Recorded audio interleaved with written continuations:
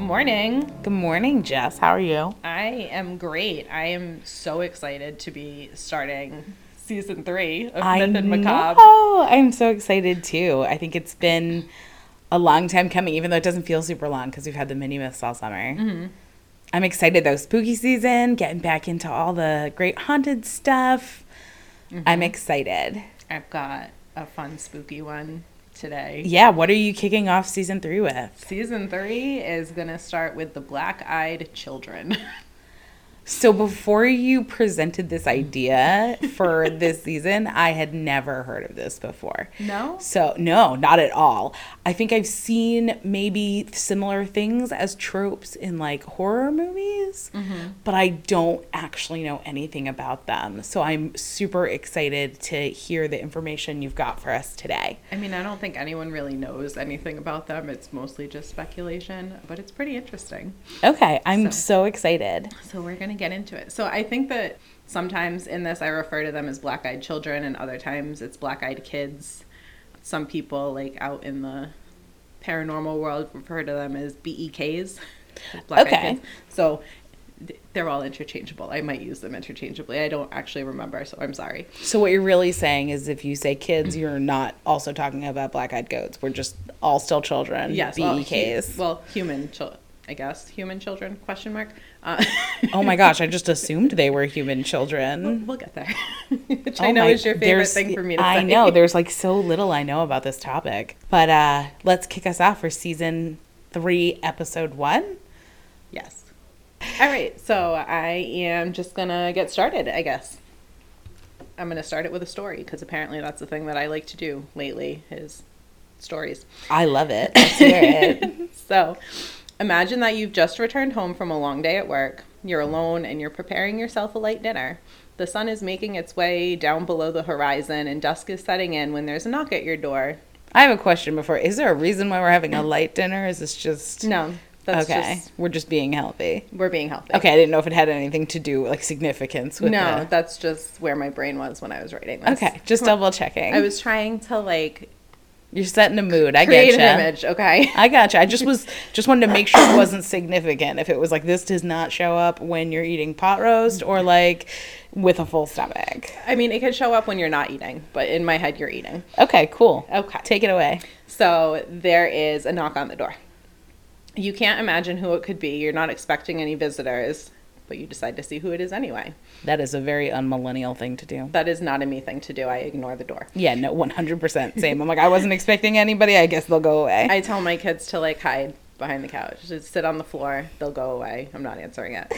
We're such millennials. But the person in my head decided they were going to answer the door. They pull back the curtain, or you pull back the curtain. You see that there are 2 children standing on your doorstep. And what could 2 children possibly need with you? Maybe they need some help. So you decide to open the door, and you find the children to be somewhere between the ages of 10 and 14. The older one asks, "Can we come in?" But in a monotone and emotionless voice, which I can't do because I am bad at that. Can we come in? Can we come in? That was my best. Okay. You suddenly get a chill, and something inside you is telling you to slam the door and walk away. But they're children, and they haven't said or done anything threatening, so why are you suddenly so terrified? And then it hits you, as you struggle with that little voice inside your head, and you see that the children's eyes are black. They're not dark brown, and they're not like overly dilated pupils. It's just completely black, void of color, no color. Even the whites of their eyes are just black. Everything's black. Just a big black endless hole in their eyeball socket.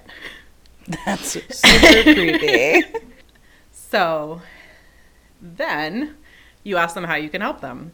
The older child responds again, "We want to come in. Let us in. It'll only take a minute." What will take a minute, you think to yourself? Did they tell you something while you were in your short panic? You ask the question out loud to the children, "What will take a minute?" The younger one speaks up this time, and in the same monotone, emotionless voice as the older one says, "Just let us in. We want to come in." You say no. There's something about them that's just not sitting right. But they're children, so a part of you wants to help. So you ask them why they're on your doorstep. You ask if there's anyone you can call for them. You ask their names, where they live. The only response you get from either of them in return is a request to enter your home and promises that it won't take long, whatever it is. This is giving very vampire vibes. Yes, it very is. much like they can't come in unless you invite them in. Mm-hmm. The timer on your stove goes off, and you turn to look in the kitchen just for a split second. When you redirect your attention to the children on the doorstep, you find that they've disappeared. Your terror seems to have diminished with their disappearance, but your anxiety is still on high alert. You peek around the house, you look in the bushes, you search up and down the street, but find no signs of the children.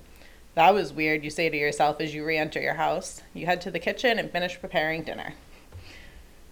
So that's my story. Do they always come in pairs? Yes, they do. Okay. It's one of those where, like, when you make up a story, and this is totally, like, the analytical, writery side of my brain, is, like, which of these details is, like, significant and which is just kind of for the mood. So I had to ask. Yes. I think hopefully the rest of my episode will explain, like, I'm so excited. what was necessary and what was just, like, mood setting.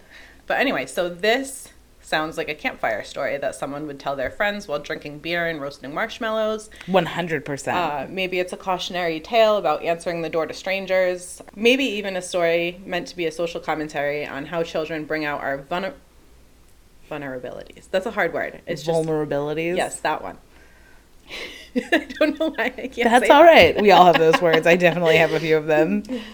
But these would all be plausible, but they're inaccurate. It's actually a basic retelling of the stories that involve encounters with mysterious black-eyed children. So, like, most of the stories are kind of, like, follow that pattern. Okay. So the black-eyed children have stories dating back at least to the 1950s. That's actually, like, more modern than I would have thought. It is. It's a very modern thing. The older stories are harder to track down. Most of the ones are more, like, internet-aged stories. Okay. We're going to be talking about an internet-aged kind of folklore in an upcoming episode this season, too. I think modern folklore is kind of cool. It is. I'm excited about that. The children are usually described as being between the ages of 6 and 16, and they're frequently spotted in pairs. They are usually described as wearing hoodies and dark pants or older-fashioned handmade clothes. There's not really an in-between. Okay, so there's kind of like street smart kid, or like when you talk about handmade clothes, are we talking like colonial times children, or like There was one story I read, and it was from like the 50s. I think it was a sighting in the 50s, and they described the person as wearing like older fashioned handmade clothes. So whatever that Okay. meant in the 50s. all right, so maybe like turn of the century type. Okay, I've got an idea in my head. Okay. I don't know if it's the right idea, but I I've don't got an either. idea in my head. They always knock on like someone's door or a car window at or after dusk, and they are never seen in the daylight. It's always like when the sun is setting or has set. They always speak in a monotone and emotionless voice. The witnesses are struck with panic as soon as they engage with the children, and many report a feeling of wanting to run, but they can't make their body do what their brain is asking. It's like they're frozen. Interesting. And the children are always reported as asking if they can enter the witness's home or car, almost as if they can't enter without permission. So they're described as pushy about entering the property. Most reports also contain a brief period of the children stating that it won't take long or it will be over shortly if they're allowed inside. Nothing Which really is describes super what creepy. it is. We don't know what it is, but it'll be short. It'll be over soon. It won't take long. Yeah, somebody telling me something will be over soon is just like, No, thank you. Most reports involve the witnesses being momentarily distracted by a sound or something moving in their periphery. And when they return their attention to the kids, they seem to have disappeared without a trace. Like they always go looking for them and they can't find them anywhere. I'm not gonna lie, when you got to that part in the story, I thought they're like the kids were gonna be in the house. No. I thought it was gonna be like I turned around and the next thing I knew, I no longer had to invite them. They were already here. There. No, they just poof. They go poof. Interesting. Many sightings also include a strong smell of rotten eggs or something described as sickeningly sweet, either with the children or just after they disappear. People will smell these things. Huh. And however, The feature of every story that the witnesses all say will haunt them forever is the solid black eyes of the children. Which is super creepy. It's super like, creepy. No doubt about it. I was just thinking about it. Ugh. Well, it's one of those where, like, I feel like as someone who listened to, like, metal music for a while, I feel like there are some performers that are really into, like, the blackout eye kind of look. Mm-hmm.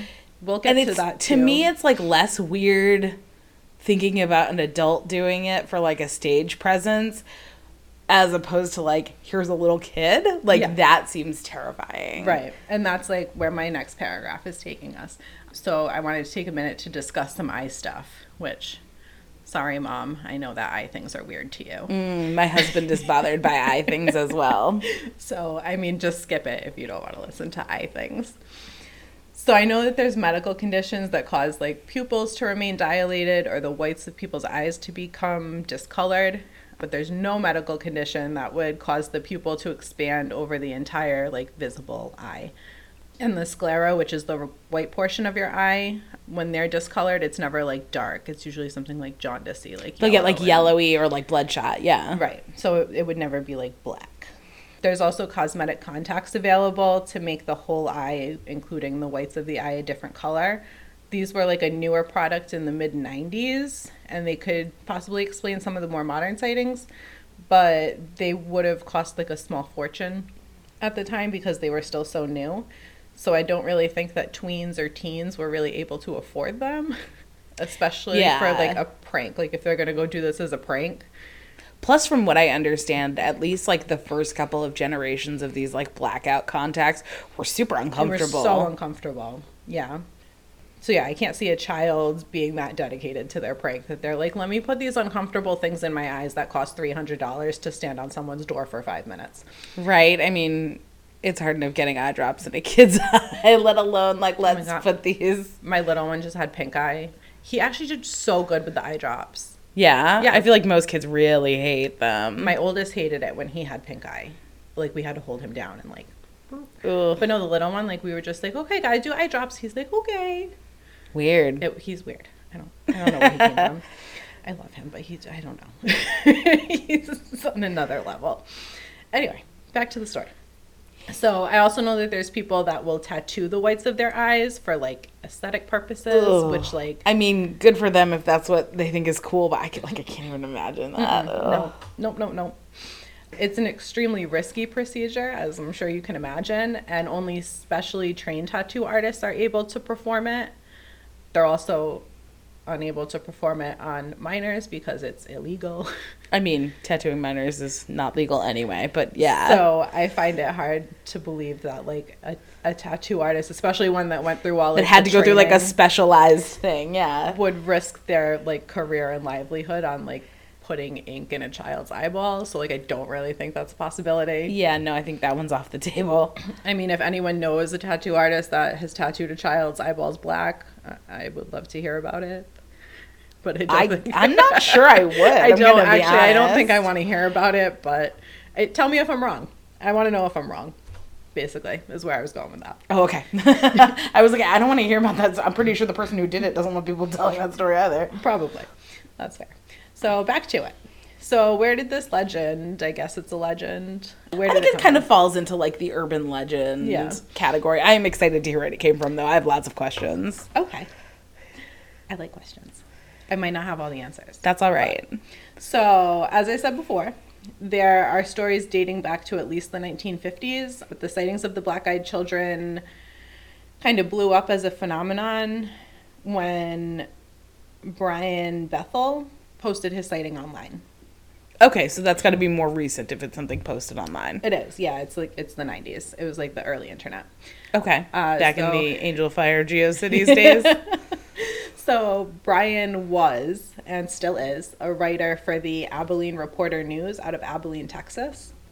So one night in 1996, he was sitting in his car in a plaza. He was using the light that was cast from a nearby movie theater marquee to fill out a check that he had to deposit in the after-hours payment box of, like, one of the businesses in the plaza. Okay. So he's filling out his check, and suddenly there's a knock at his window, and he looks up to find two boys about 9 to 12 years old. He described one as the spokesperson, and the other as the silent accomplice. He rolled his window down. For any younger people, that's a thing that we had to do with a crank. I was like, children know what rolling the window down is, and then I was like, oh, you're talking like he like literally like roll the window down. Yeah. Yes. Yep. So he literally rolled his window down. Sorry, I don't know why I felt that it was important to note that. So he rolled his window down. He asked if he could help the boys. The spokesperson asked if they could have a ride back home. They wanted to see the Mortal Kombat movie, but they had left their money at home. So being close to the marquee, because remember he was using it for light to write his check out, he could see that the last showing of Mortal Kombat had already begun, and determined that if he were to give them a ride to go get the money, by the time they got back, the movie would be like almost over. Makes sense. So like that's weird. So that's when that overwhelming fear hit him, like when he realized that. And the boy acting as the spokesperson kept telling Brian, "It won't take long, please just let us in." He tried appealing to Brian by saying, "We're just little kids, we don't have a gun or anything." Which is like super ominous, yeah. Brian realized at this time that he'd been touching like the door's lock the whole time he was like talking to the kids. Like he had somehow, his hand drifted over there without him realizing it. Like subconsciously, he's like, this is not a good situation. Yeah. Then at that same time when he realized his hand was on the lock, he also noticed that they were both staring at him with like black eyes, like black-eyed children. Okay. He decided he needed to leave, and he needed to leave fast. So he began rolling up his window as he moved the gear shift for the car into reverse. And he was closing the window quickly. He was apologizing to the boys and like backing up all at the same time, like rolling the window up, backing up and saying, "Sorry, can't help you." So suddenly the spokesboy started banging on the window that he was rolling up while he was backing up and apologizing, and yelled at Brian, "We just want to come in. We can't come in unless you tell us it's okay. Let us in." So Brian continued to back up and threw the car and drive and just like went home. I don't know if he ever paid his bill. I don't think he did. I think he just went home. I'm sure he could drop it off the next day. Right. Just explain, "Sorry, there were some black-eyed children at my car and I did not feel comfortable getting out and dropping this check off." So was he a writer for, was it a newspaper, or was that before this happened? Like, this feels like a weird coincidence that this happened to a writer, not somebody they had to interview. Right. Okay. Yep.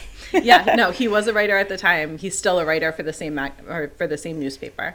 You can find like his articles on the Abilene. I mean, I'm not saying he made it up. I just think it's kind of like an interesting, it kind of reminds me of the UFO Exeter incident where like the cops police were actually seeing it happen. Like, to me, it's kind of always, I think things hold a little bit of different weight when like it's secondhand information versus firsthand information. Yeah, no, I get what you're saying. I'm not saying he made it up either, but I did think that that was interesting as well. So anyway, as he pulled out of the lot, he looked in his rearview mirror and found that the boys had vanished.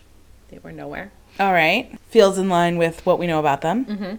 He looked around, like, kind of in the rearview mirror and, like, around the sides, and there was not really anywhere they could have hidden. Like, there was no, like, bushes to hide behind or anything like that. It was, like... What about other cars in the parking lot? I mean, I'm sure that there were probably other cars in the parking lot, but...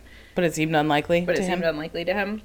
Because I don't think he was parked, like, super close. I don't know. He said there was, like, a specific line where he recalls there was nowhere they could have ran and hid in the time it took him to pull to where he was when he looked in the mirror. Okay.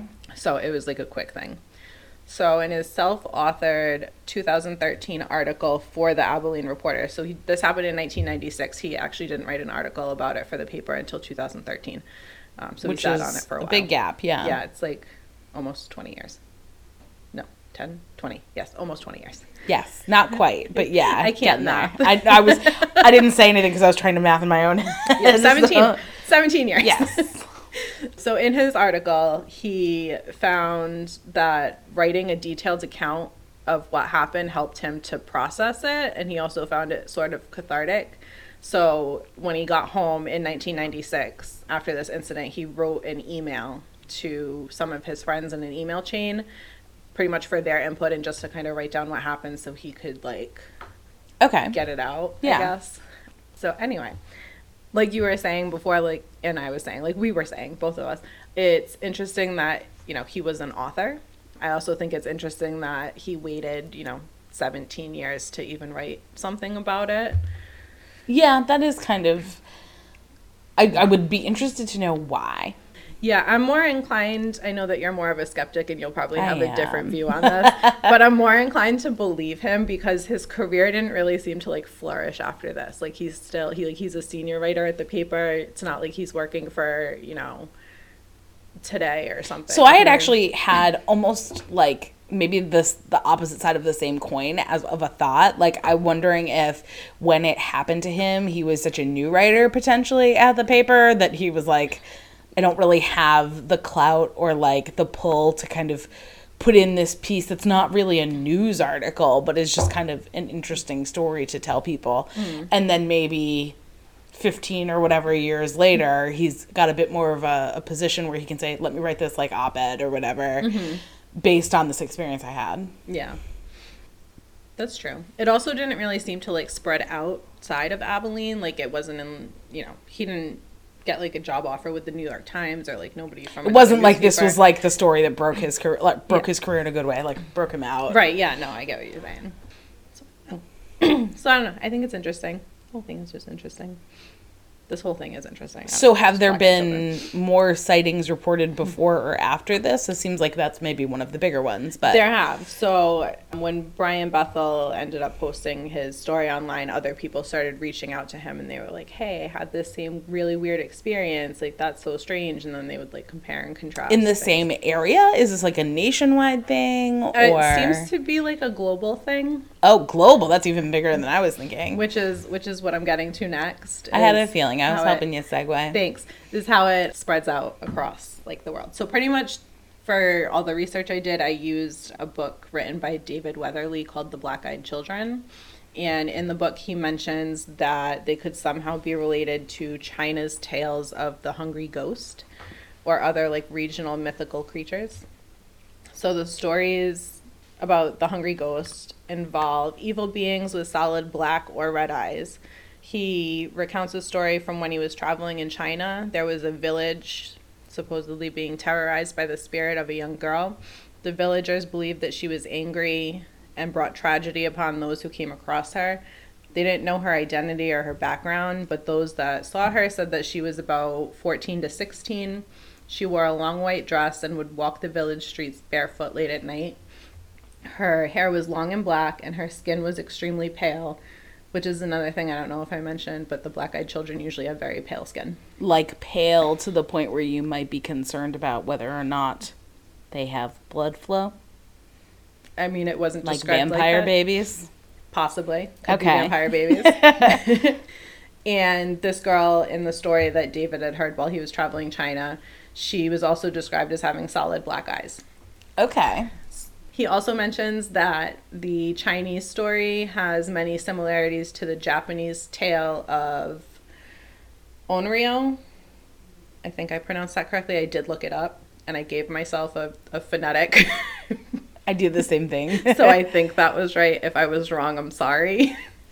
But he said that it has many similarities to Japanese tales of Onryo and many other tales of evil or vengeful spirits from Asian cultures. Okay. So that possibly could be something from an Asian culture that kind of got modernized into America. And, you know, things changed, obviously, because it's a different country with different culture. And so I'm wondering, I don't know how much Doctor Who you've watched in your life, if any. Not any at all. There is an episode of Doctor Who, I think it's called The Empty Child or The Empty Children. And it kind of reminds me a little bit of this as well. Like, they weren't kids with all black eyes, but they were, like, these creepy kids that would show up at your door. And they were, like, wearing gas masks because it happens during, like, a world war. Okay. And he's looking for his mother. But, like, it feels like the same kind of, like, a kid comes up and rings your doorbell. And, like, you're like, what is going on? And there's just, like, this creepy kid constantly, like, asking the same questions over and over again. Interesting. I wonder if it's kind of a spin-off of it or something like that. Yeah. Something like that. But no, that's interesting. I haven't seen that. Is Doctor Who good?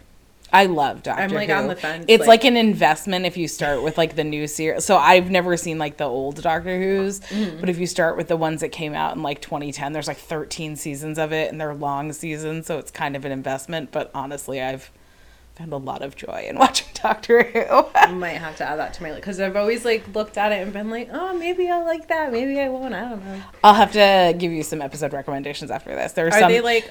For the most part, they kind of stand alone. Oh, and okay. There are some that are definitely, like, I would say watch them, and if you like them, watch more, and if you don't, you probably won't like the rest of the show. So. Okay, cool. I'm excited. That was a side note, but that's all right. Anyway, back to Black-Eyed Children. So now that we kind of got like the history and like where it possibly maybe came from out of the way, let's talk about some theories. Okay, those are cool. my favorite. So let's start with the spirit theory. Pretty much, could the Black-Eyed Children be some evil or vengeful spirit, similar to the ones that the Asian cultures have like warned about? Possibly. I'm not a historian or a theologist by like any means at all. So if I get any of the following information wrong, please feel free to let me know. I would love to correct it if it is incorrect. So in Chinese culture specifically, there's a Hungry Ghost Festival that happens annually during the full moon in the 7th month of the Chinese year. Ooh, okay. Yep. The story goes that this is the time when the gates of hell are open, allowing the spirits to roam the earth. These wandering type spirits are looking for anything to fulfill their desires. So like food, entertainment, vengeance, just anything that they could possibly want.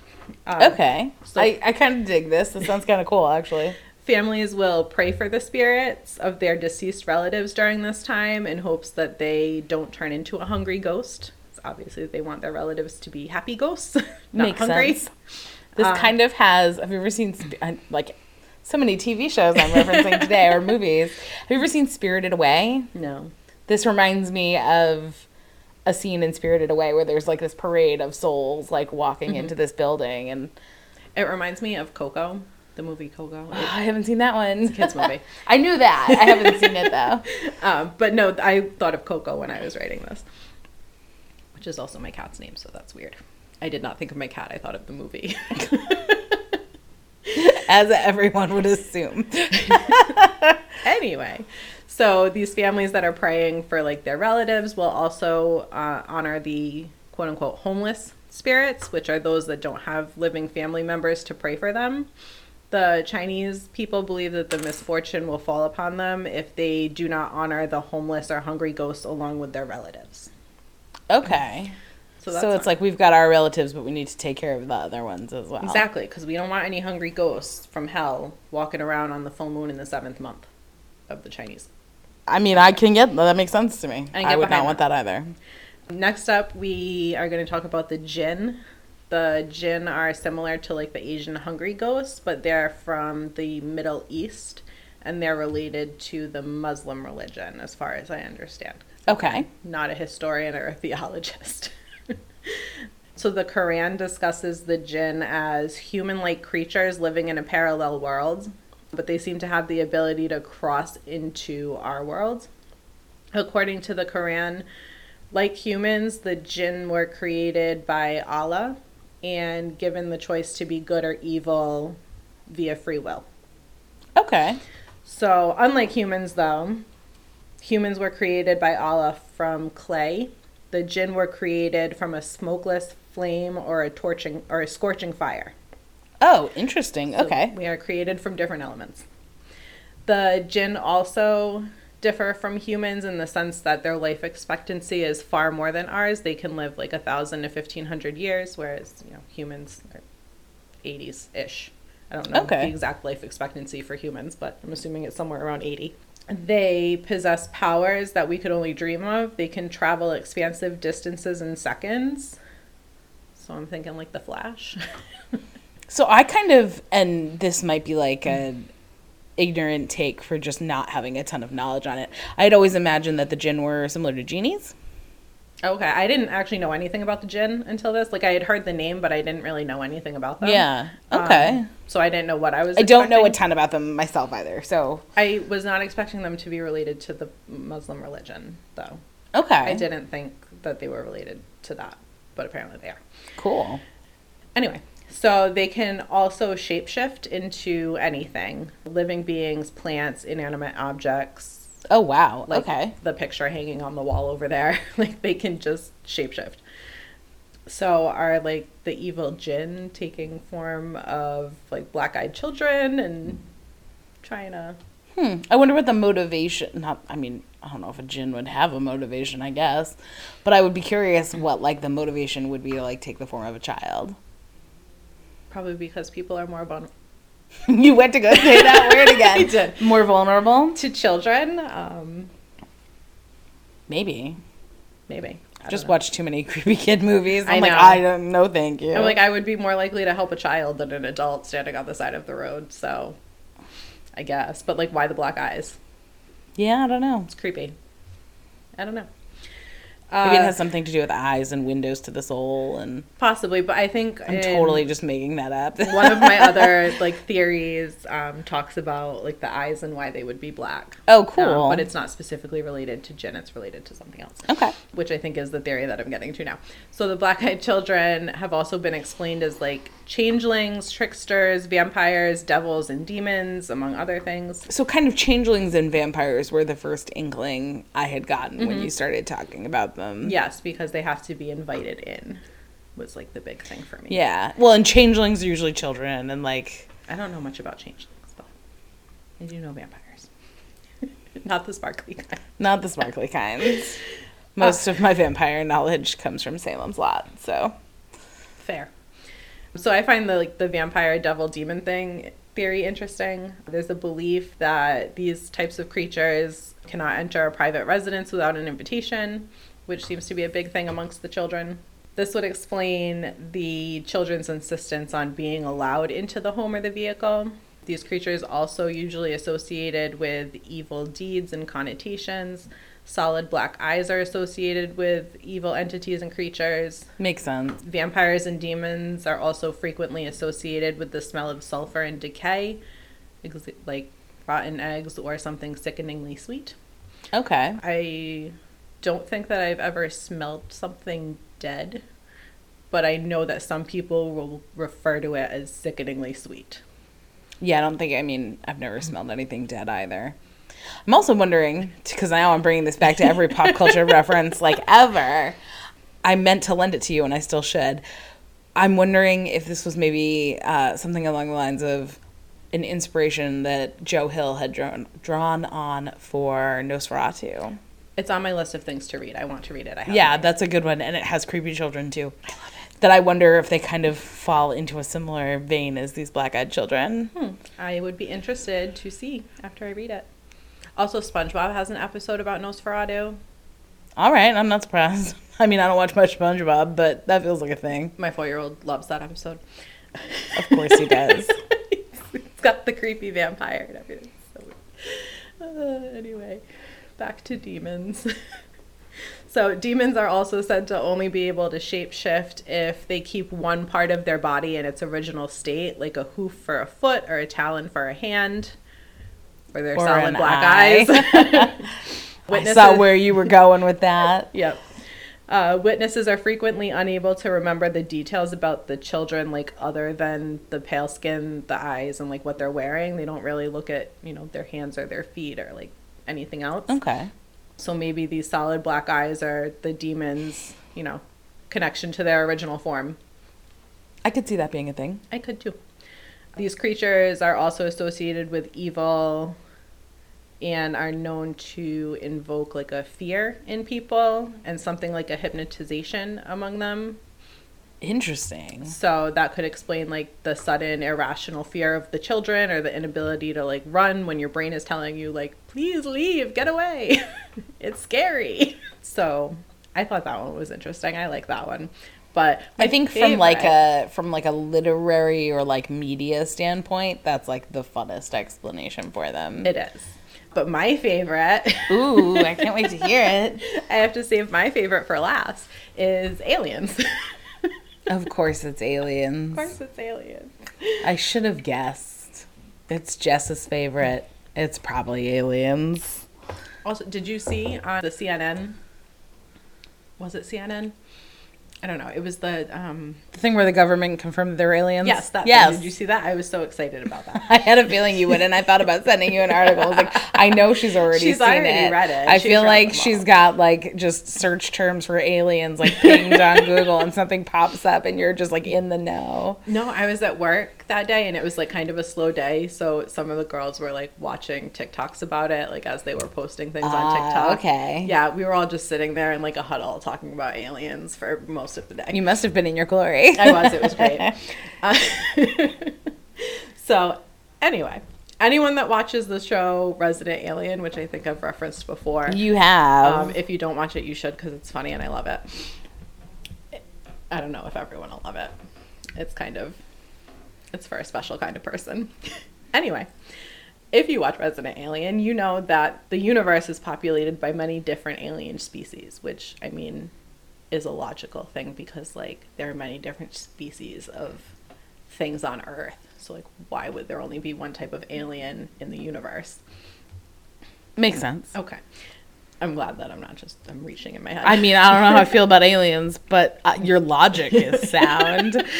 So that's all I care about. As long as the logic is there, it doesn't have to make any sense past that. So anyway, the Greys are like the ones that we think of with like the like humanoid, big eyes, big head kind of. I was gonna draw it in the air and be like shaped like that. Yes, shaped like that. But kind of like the stereotypical. Yeah, alien. like the little like mouth line, the big black eyes, the little short gray thin pointy chin, big head. Yeah. So those are, obviously the ones that we think about when we think about aliens. So they have tiny slits for mouths, like the big bulbous head, the thin neck, very large solid black eyes. Some people that go with the alien theory think that the black-eyed children are a result of like the Greys abducting humans and using their DNA to experiment with creating a human alien hybrid. Oh. Which that was not entirely where I thought you were going to go with that. Okay. Where did you think I was going to go? I'm curious. I thought it was like them inhabiting like I don't even believe in aliens, but I thought where you were going with something like they had abducted children, done research on children, so if they wanted to come back and look more human to fit in because they had children, they would make themselves look like children. Oh, okay. So kind of the same idea. Kind of. But yeah, so some people think that they are hybrids. Okay. Most abduction stories involve the Greys have the abductees reporting being subjected to tests and specimen collections. Yeah, we talked about that in both of our previous UFO episodes. Mm-hmm. And some report even being like impregnated, or like some pregnant abductees will return to Earth like not pregnant. So like, what are they doing with these fetuses that they are taking? And what are they doing with the samples and everything else? Science. So obviously they're using them for some kind of research, but like, what are they researching? Yeah. So like, are we just like the mice to their scientists? We mice? I mean, in my head we were. I was like, they're obviously smarter than us if they've got interplanetary travel down. So probably. We're probably just their equivalent of lab rats if they exist. Yeah. So I don't know.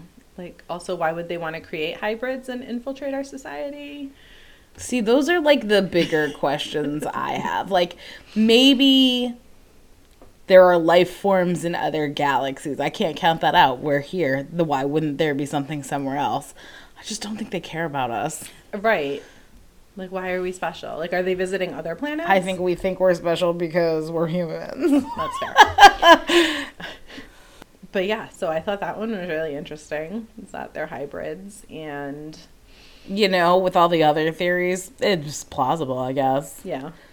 So, have there been other, like, recorded sightings? Or is this, other than, like, that one newspaper article, is this mostly... No, so there's been a bunch of oral tradition and kind of campfire stories? So there's that. But it's also, there's a bunch of, like, recorded stories that David Weatherly found. They're like all the ones that he found are in his book, and he like interviewed some of the people for the stories. So there are like other people in that kind of, not to discredit the writer from Abilene, but I guess to me, as much as a firsthand account feels more believable or more realistic than like a hearsay, to have other people involved feels more realistic as well. Yeah, so like after Brian Bethel after his story went, I guess the original version of viral, 90s viral. 90s viral. So everybody got it in a chain message. Yeah. People started like reaching out to him, and they were like, hey, I had this weird experience. And one of the ones that he talks about in a lot of his book is, I think, if I remember correctly, it was a friend of a friend who wanted to like remain anonymous.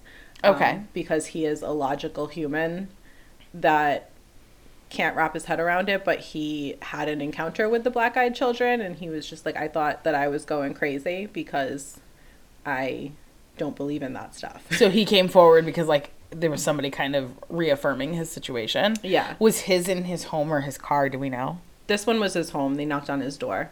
Most of them are the door. There were a couple stories in there that I read that someone was like knocking on the window. Like there was one that was just one little boy on like a dirt road with a guy in his truck, and he like pulled over because he had to use the bathroom. It was like the middle of the night. Yeah. So he pulled over to like use the side of the road as the bathroom, and when he got back in his, actually no, before he got back in his truck, the little boy started like talking to him, like he appeared out of nowhere and Ooh, that's creepy. So like if you want to read like more of the stories, I would recommend his book. It's called The Black-Eyed Children. It had a lot of really good stories in there, but I didn't want to just focus on like the stories of people because there was like so much more that was interesting about it than just the stories. Yeah, I was just curious, you know what I mean? Because you want to, like, whenever something comes up, you kind of want to hear that other people had the same experience. Yeah, so. Yeah, so they have a bunch of them, and there was like a story from the 50s that was in there. Yeah, there were a lot of pretty interesting stories. Cool. So yeah, there's been a few. I mean, not like a few, but like enough to fill a book. Nice. So anyone that wants like more information on the Black-Eyed Children or like any of the theories, because I didn't go like super into detail in all the theories. He has like chapters upon chapters of theories in the book. You should go read it. I thought it was really good. So I have a big question. Okay. Where did you first hear about the Black-Eyed Children? Because I had never heard about them. I don't remember where I first heard about it, actually. Was it on another podcast? It might have been on another podcast. Okay, like it's one of those where like there are some urban legends that I've heard of just from kind of existing and being on the internet and being a person who reads a lot. And this was one I had never come across, so I really was kind of fascinated by like where this came from. I think I heard it in another podcast, and I was like, ooh, that's interesting. Cool. I need to know more about this. All right. So I went and I bought the book. Cool. Yep. It was fun. But that's all I have on Black-Eyed Children. So I don't know. Are they aliens? Are they jinn? Are they demons? Or vampires? Yeah, I would be interested for somebody to explore this deeper. I think there's some cool, at least from like, I don't want to say from a fictional standpoint, if it's real, but from like a storytelling standpoint, I think there's a lot of cool theories behind this, and I think a lot of cool things to be explored. Yeah. No, it was. It was really fun to research. Nice. Interesting. Well, thank you for sharing that with us. Of course. So thank you for coming back for season 3. Anybody that has made it through this episode, because apparently I forgot how recording works. I think you did fine. But thank you, everybody, for coming back for season 3. I think we've got some really great stuff in store, and I am so excited for us to jump into some of the things that we have coming up this season. I am so excited for my December episode. We are so far away from December right now. We've just started spooky season. Listen, I've been waiting for the perfect time to do my December one, and it falls perfectly this year, and I'm excited about it. I will say, for anyone who has listened to our all over the place episodes the last 2 seasons, we are trying to get a bit more organized and kind of a bit more thematic this season. So I think we're in for a good time. I think we've got some good stuff on the horizon. Yeah. All right. Well, if that is it for today, I guess let's sign off. Now that we are back into season 3 and not with our mini myths, we will be back every Tuesday with new spooky, wonderful episodes to chat with all of you guys about. Bye.